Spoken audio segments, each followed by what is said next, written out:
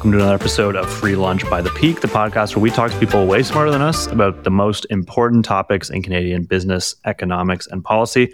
I'm your co-host, Taylor Scollin. And I'm Sarah Bartnicka. So Sarah, one of the things that we have been writing about a lot and thinking about a lot reading the news lately is industrial policy, because it really is such a big deal now with the IRA and the CHIPS Act in the States, and then the massive amounts of subsidies and, investment subsidies, call it what you want, that are being spent here on things like battery plants for electric vehicles, this whole clean energy transition. All of these things are getting a lot more attention and funding than they ever have. But at the same time, it's really hard to assess whether they're working or not and what outcomes we're supposed to be getting from them. Or whether they will work down the line, which is the intended goal.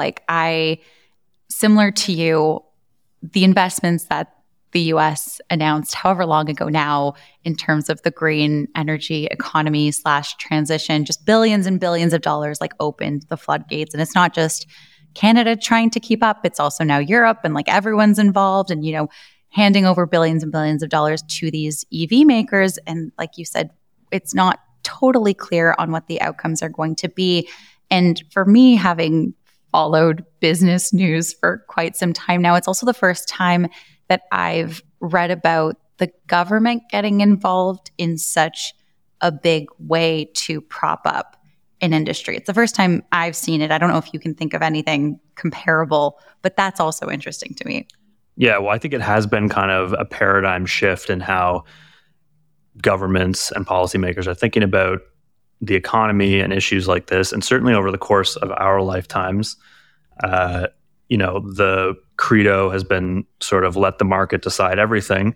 And yeah, I think that's changed quite a bit. But, it is fairly new but we still don't know a lot about how these policies are going to work, how this is going to play out. But we do have some researchers who are doing really excellent, interesting work at the cutting edge of this field. And one of them is joining us today to walk us through her research on industrial policy and what she's found with some, I would say, pretty innovative methods of looking at industrial policies around the world and some of the outcomes associated with them. So Rekha Juhas is an assistant professor of economics at the University of British Columbia and the co-founder of the Industrial Policy Group, which is a research lab that's looking at empirical research around industrial policy. Rekha, thanks so much for joining us on Free Lunch. Thank you for having me. It's nice to be here.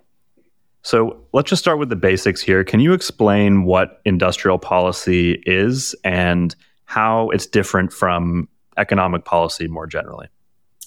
Sure. So actually, this is quite a tricky question, and there is, I think, a fair amount of confusion amongst both academics and practitioners to what industrial policy actually is. The definition that I've used in some of my work, and I think it's actually pretty helpful, is not one that is based on kind of the particular policy instrument that is associated with industrial policy, but it's sort of more abstract. So the way that we think about industrial policy is that it is sort of intentional government action that is directed at trying to change the composition of economic activity. That is, it's trying to change sort of the composition of what is produced domestically in the service of some sort of public goal. So historically, that public goal has been fostering industrialization, boosting manufacturing, which is where the name comes from. But of course, that has evolved a lot over time. And so today, I think most people don't associate industrial policy just with efforts to boost specific sectors of manufacturing, but really any government action that is trying to purposefully and intentionally change what is produced domestically. It's interesting that you leave money out of that definition. And I'm wondering if there are economists that would disagree with you in the sense that it is government putting money towards kind of key industries. And maybe if you could talk about what those specific actions are if they're not money. Yeah, I mean, that's a great question. And I think it often is associated with the government putting money towards certain industries. And that is certainly one type of industrial policy.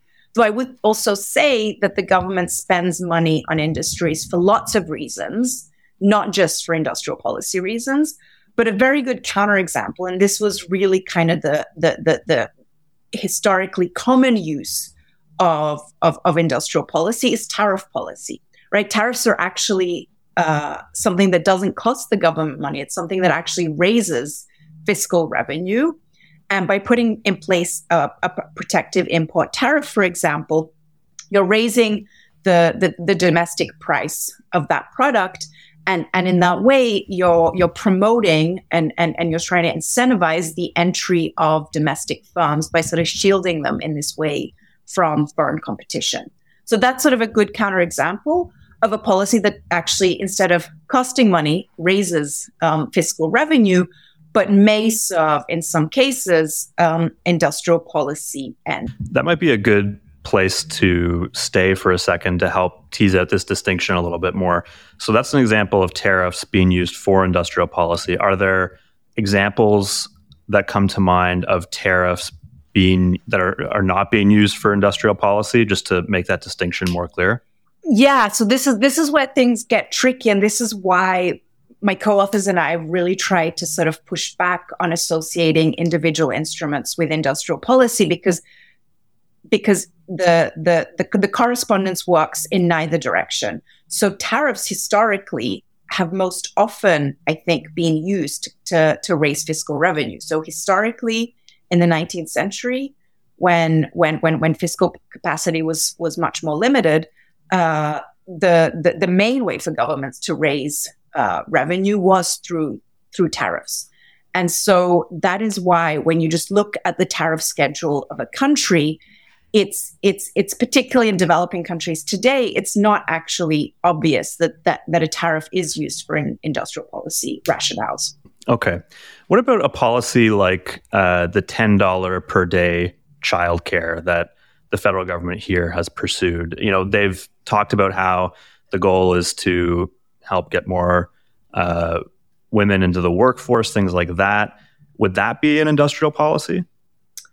So again, it kind of depends on what the intention of the policy make. The way I understand this policy initiative is exactly as you say. It's more to promote workforce participation without a particular sort of focus. It's not that the government is trying to sort of change the structure of what is produced domestically in a certain way. This is more about trying to get predominantly women, but working parents in general back into the workforce more quickly. So in that sense, that's sort of a policy that doesn't strike me as having obviously industrial policy intentions. A similar sort of policy that does, I think, have very clear industrial policy intentions would be something like a lot of the workforce training that is tied to the CHIPS and Science Act in America, that is trying to sort of train and equip the workforce with the skills needed to do advanced semiconductor manufacturing. So that is also some sort of workforce policy, but because the intentionality is explicitly tied to semiconductor manufacturing, to changing the composition of economic activity, we would, I think, typically think of that as an industrial policy, whereas the $10 a day childcare or daycare is probably more of a general economic policy and not something that's industrial policy. Okay, that's a helpful clarification. That makes a lot of sense. When it comes to the reasons that governments provide for industrial policy, I'm curious, what are some of the common rationales and how have they evolved over time? Yeah, that's a great question. So modern economics has sort of a variety of kind of very widely accepted rationales for doing industrial policy. The most common one is the classic sort of market failure. This is just an instance of a case where the market doesn't function well and the market doesn't provide socially desirable outcomes. So a good example to give here is sort of the climate crisis and carbon emissions, because the firm or the emitter of CO2 emissions doesn't internalize fully the costs of emitting CO2. We end up actually producing without any sort of government intervention, just in a free market system, we end up producing far more CO2 than what is socially desirable, which is where there is then the rationale for government to step in. There are many of these market failures that justify industrial policy intervention, and that is really kind of the classic justification. The second one that we sort of put down in a recent paper is activity-specific public inputs. So these are things that economists, I think, typically think of more as what are known as horizontal policies. So think of something like building a port. People typically think of that as kind of benefiting the economy at large without sort of picking certain winners. But, in practice, when the policymaker is actually sort of choosing, where to put a certain infrastructure like a port, if they sort of explicitly take into consideration, well, there's this industry here that really needs the port, then that is actually going to be industrial policy, because they choose sort of where that public input is going, that's going to sort of go hand in hand with private production in a way that is kind of designed to favor a particular industry. So that's also, I think, another well accepted example of a justification for industrial policy. There's a strong argument against industrial policy, I think, among economists, which is basically that the government is unable, or governments are unable, to kind of pick the right industries to invest in. They don't know what they're doing, and they just end up wasting money and kind of distorting the economy. What do you make of that? Yeah, I mean, I think that is one of the kind of classic pushbacks for why the government shouldn't be in the business of doing industrial policy. So if I need to sort of taking a step back, if I want to kind of think about where I think the disagreement is with economists, people accept that these market failures exist. What you're talking about is the cure going to be worse than the disease? So they're talking about kind of government failure. If government comes in to try to fix this, is government just going to make a bigger mess of things? And I think there are two sort of primary reasons why people believe that government may end up sort of making a really big mess of things. One is political capture. And the second one is the one that you're talking about. The government just doesn't have the type of information that it needs to be able to pick these winners. So political capture, I think, is actually something that is the bigger problem. With information problems, I think that just looking around the world today, if you think about sort of what are the industrial policies that the policymakers are engaging in, they've chosen green industrial policy to confront the climate crisis. I think there's very little debate amongst reasonable people that is an industry that is subject to market failures for a wide variety of reasons. If we look at the push to kind of boost semiconductor capabilities outside of East Asia, there again, I think people can disagree about whether this is going to work or not. But there again, I think there's very little pushback as to whether the government is kind of picking an industry where one could make a reasonable case. So I think actually this challenge of picking winners is less of an issue in practice than people make out. I'm hoping that we could kind of talk a little bit about the other side of the argument through examples. And so it might be helpful to talk about some successful applications of industrial policy that have kind of led us to this point. So in Canada's history, where have we seen those types of successes? So that's actually a good question.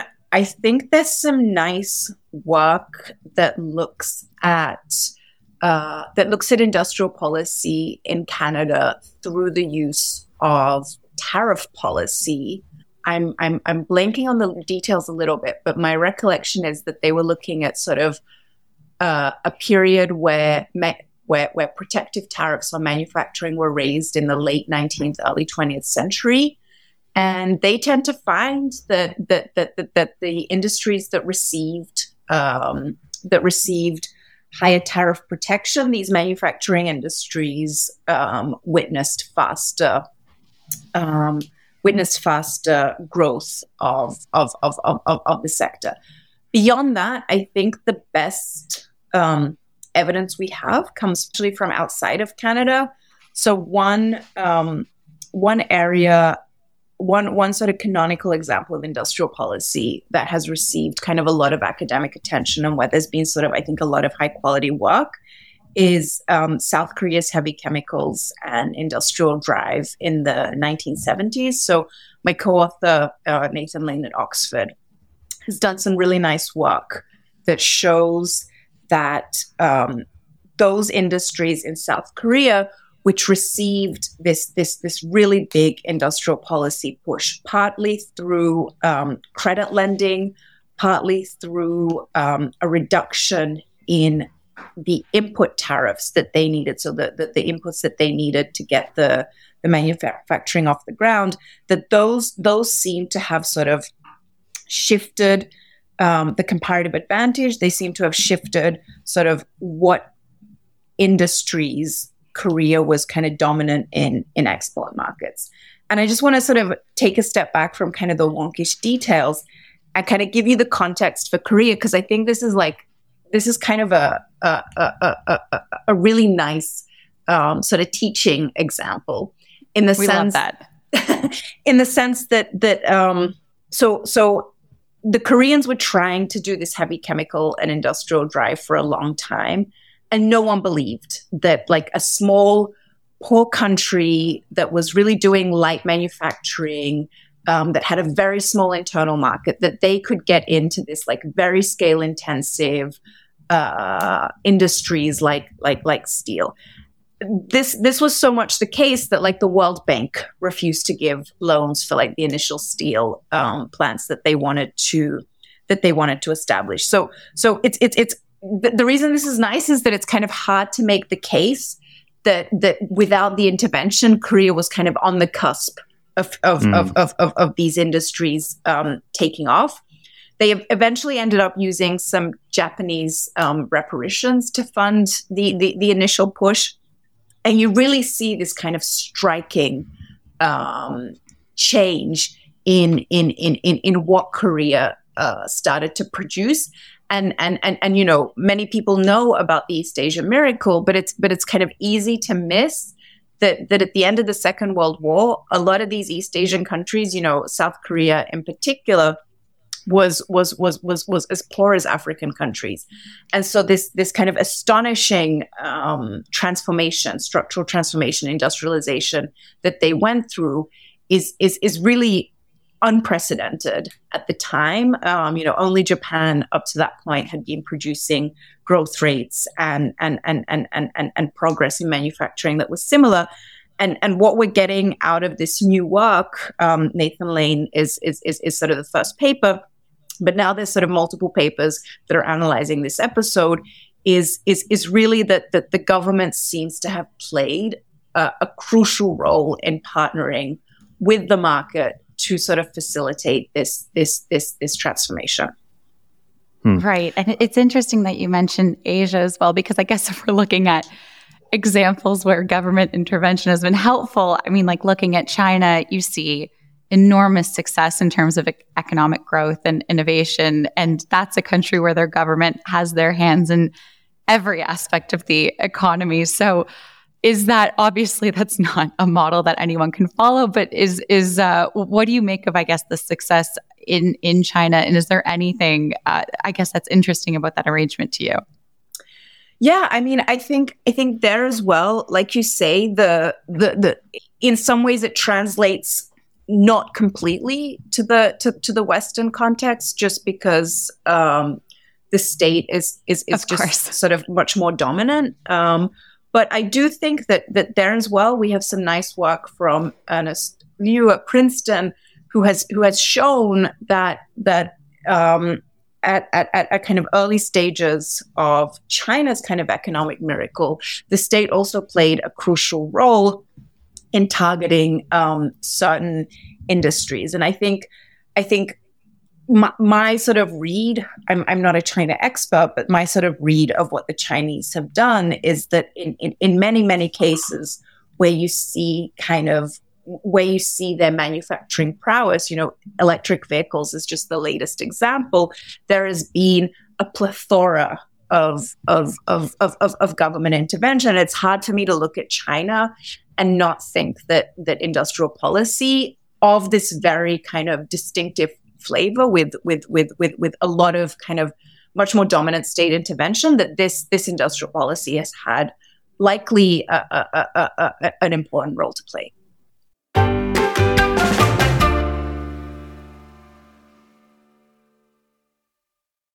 Are there any common traits that we can learn from successful examples of industrial policy or from failed industrial policies? Anything that is a common thread between those that we could apply? Yeah, I think that's kind of the thing that keeps me up at night. This is where I think particularly research in economics has been lagging, and where we desperately need more research. But I think there are a couple of themes that emerge. I mean, one thing I would say, just linking back to the Korean HCI example, is that what the Koreans pulled off is likely not particularly representative, in the sense that there's this nice paper by Bruce Blenningen in the Economic Journal, which finds that these similar type of steel industrial policies in poor countries typically tend to hurt sort of downstream producers' export performance, which is like a pretty strong signal that the industrial policy is not producing kind of positive spillovers to the rest of the economy. So what, it's an interesting question why the Koreans were able to do what most developing countries were not able to do. I think there are a couple of kind of clues as to what seems to be an important ingredient to successful industrial policy. One thing that I think many observers point to is a requirement in the medium run that firms and sectors that are receiving this type of support compete on international markets, because I think going back to sort of what the threats and what the pushback against industrial policy is, the push is that you're creating sort of a protected, cushy environment for your firms, that it's really corporate welfare that is kind of wasting a lot of taxpayer money, and so one important thing seems to be that the policymaker needs to be able to put in place a lot of kind of mechanisms via which you're really kind of trying to get these firms to do what you want them to do. So one sort of obvious way to try and do that is to make sure that they're competing on international markets where they have to be producing products. They have to be producing products that consumers want to buy. If you have like a super high tariff wall, your consumers might need to use the very low quality steel that you're producing, but no one in a world market where you compete with other producers is going to buy that stuff. So export discipline seems to be sort of one important way in which you can get firms to sort of use the resources wisely and to really sort of try to produce products that have a market.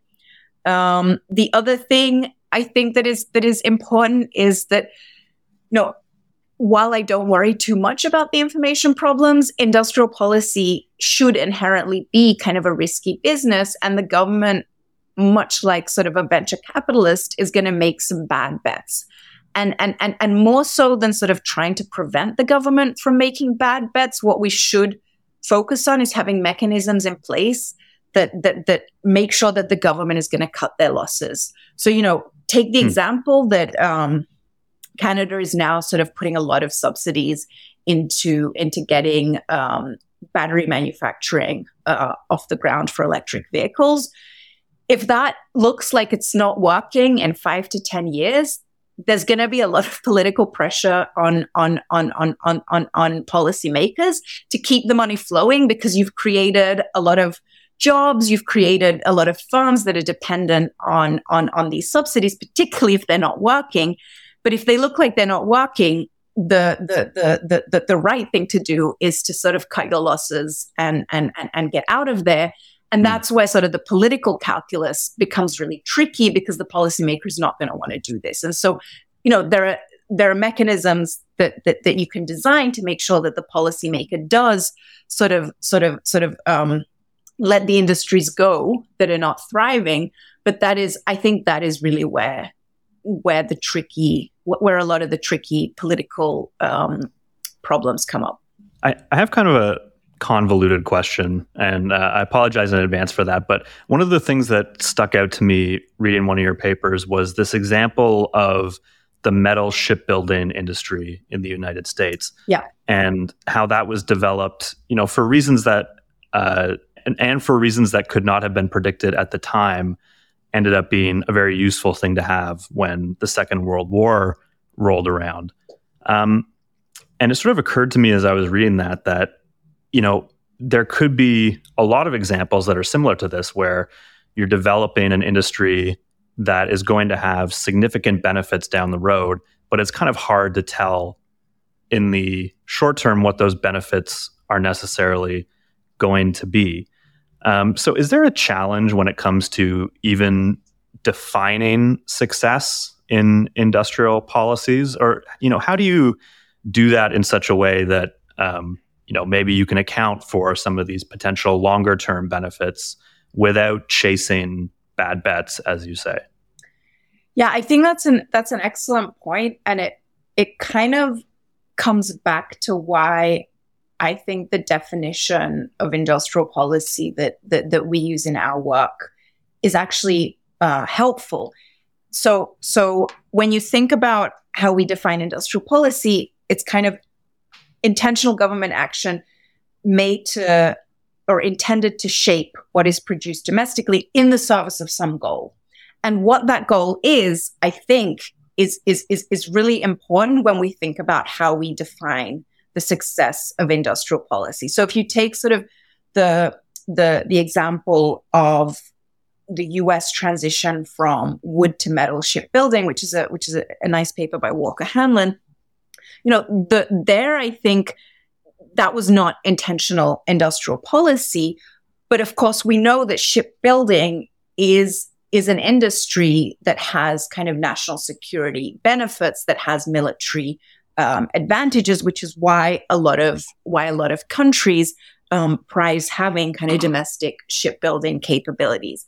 And so when we think about sort of what is the goal of this policy, is the goal of this policy that we want to have metal shipbuilding in the country, or that we want to have the capability to build sort of frontier ships? Is the rationale that we think that, take the example of Canada, we think that Canada is particularly well suited to building ships, so this is something that we should be doing?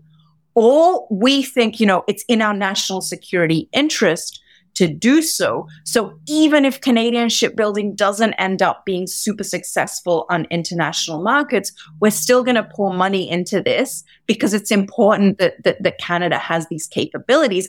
Those are two very different yardsticks, right? And I think that translates well to sort of something that is very relevant when we think about kind of the West's efforts in acquiring advanced semiconductor capabilities.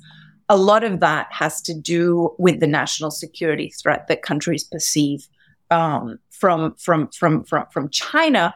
And so there as well, it may be the case that 10 to 15 years down the line, we see countries like the US and European develop some manufacturing capabilities in advanced semiconductors, but they may not be completely competitive on international markets. And that's where I think there's going to be a potentially really difficult conversation about whether it makes sense to kind of keep these industries alive kind of indefinitely if they need subsidies, because the national security benefits are so big. So this is where I think what the goal of the policy is actually becomes extremely relevant.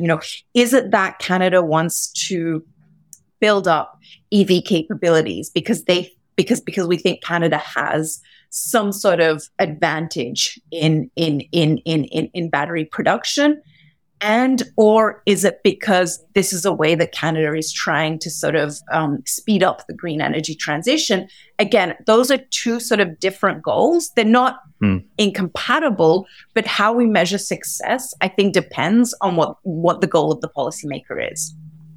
Those are really interesting questions. And I wonder if we could talk a little bit about the situation that Canada kind of finds itself in, specifically within the context of industrial policy around EVs, whereas that a lot of these subsidies are exclusively also flowing into companies that are not based in Canada. So could we weigh maybe some of the maybe advantages or disadvantages of that, that value proposition of funding an international company on Canadian soil? Yeah, I think that's a good question. I mean, I think the trade-off, I'm not an expert on EVs. The way I understand this trade-off is that multinationals have some expertise in EV and battery production.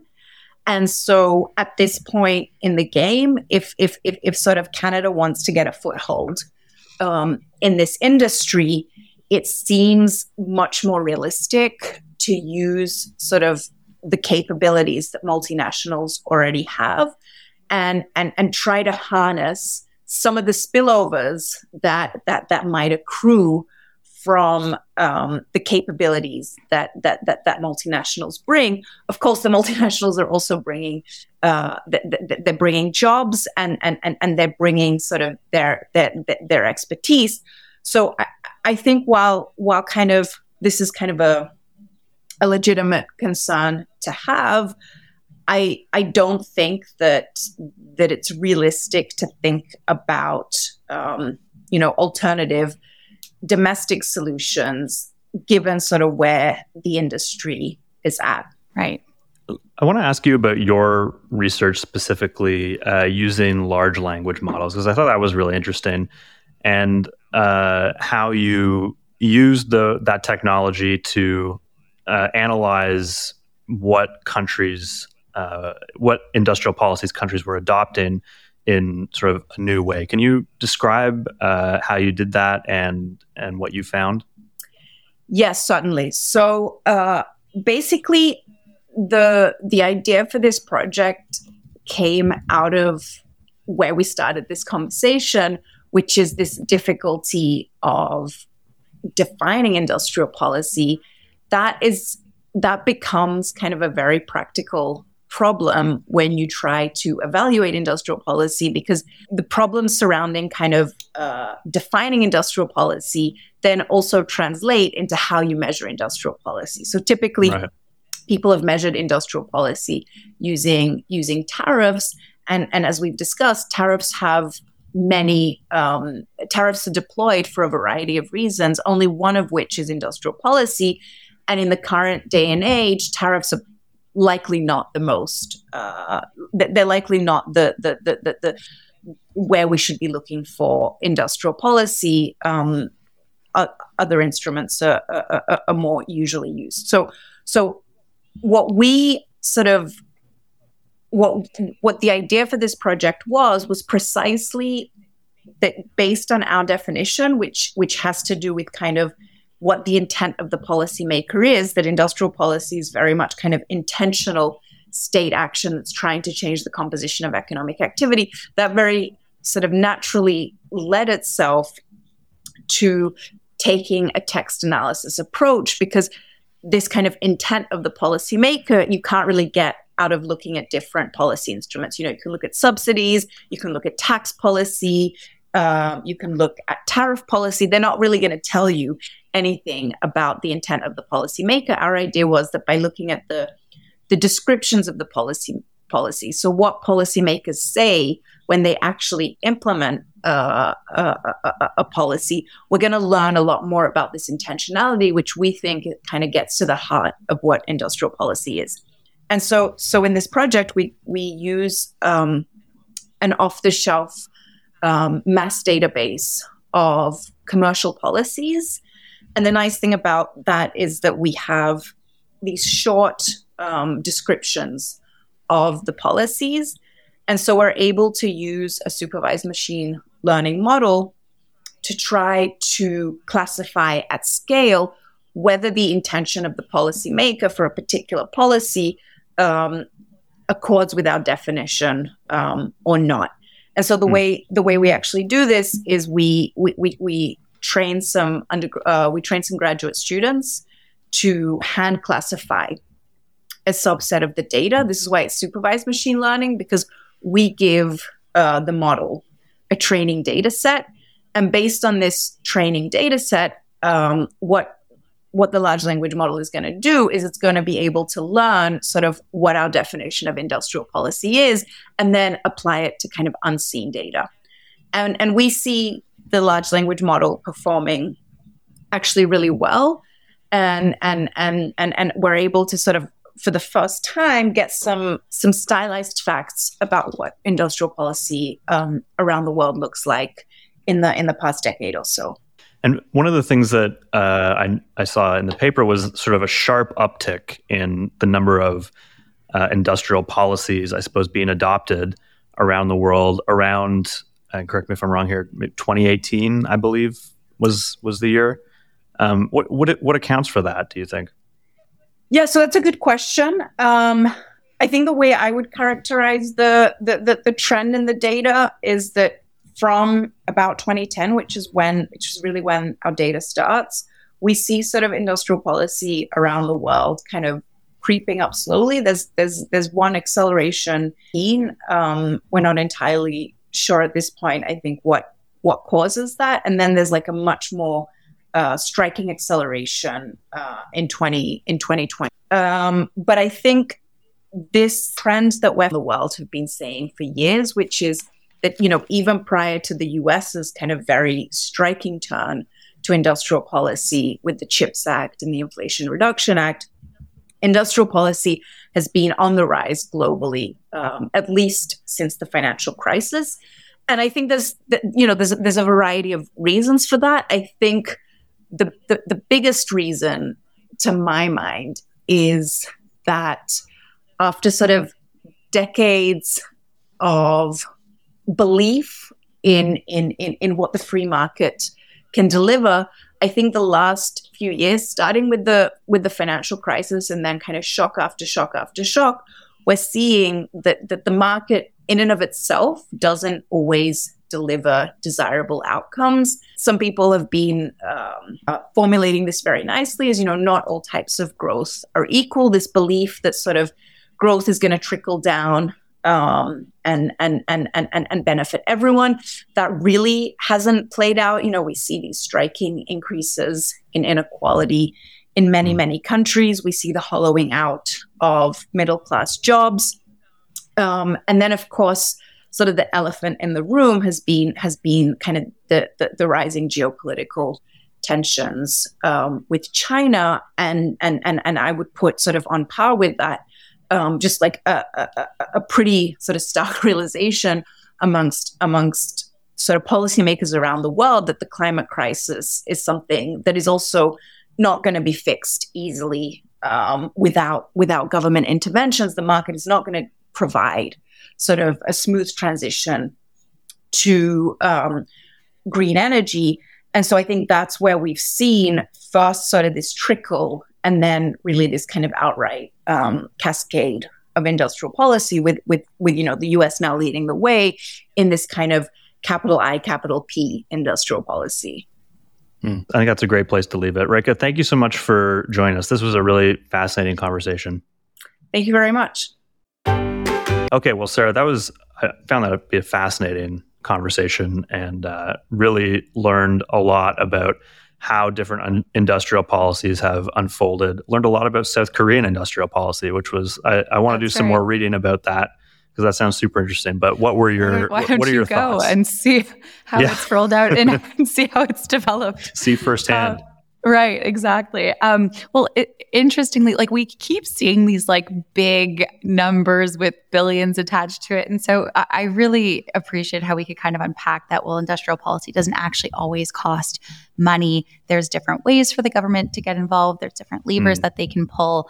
But what was interesting to me was what Reka said was that this is really a moment where industrial policy is taking a bigger role, and kind of because of this, I guess, realization that some governments and industries are having, that I guess the market doesn't always deliver the best outcomes, which is something I kind of need to sit with because it challenges the way that the economy has worked for a very, very long time.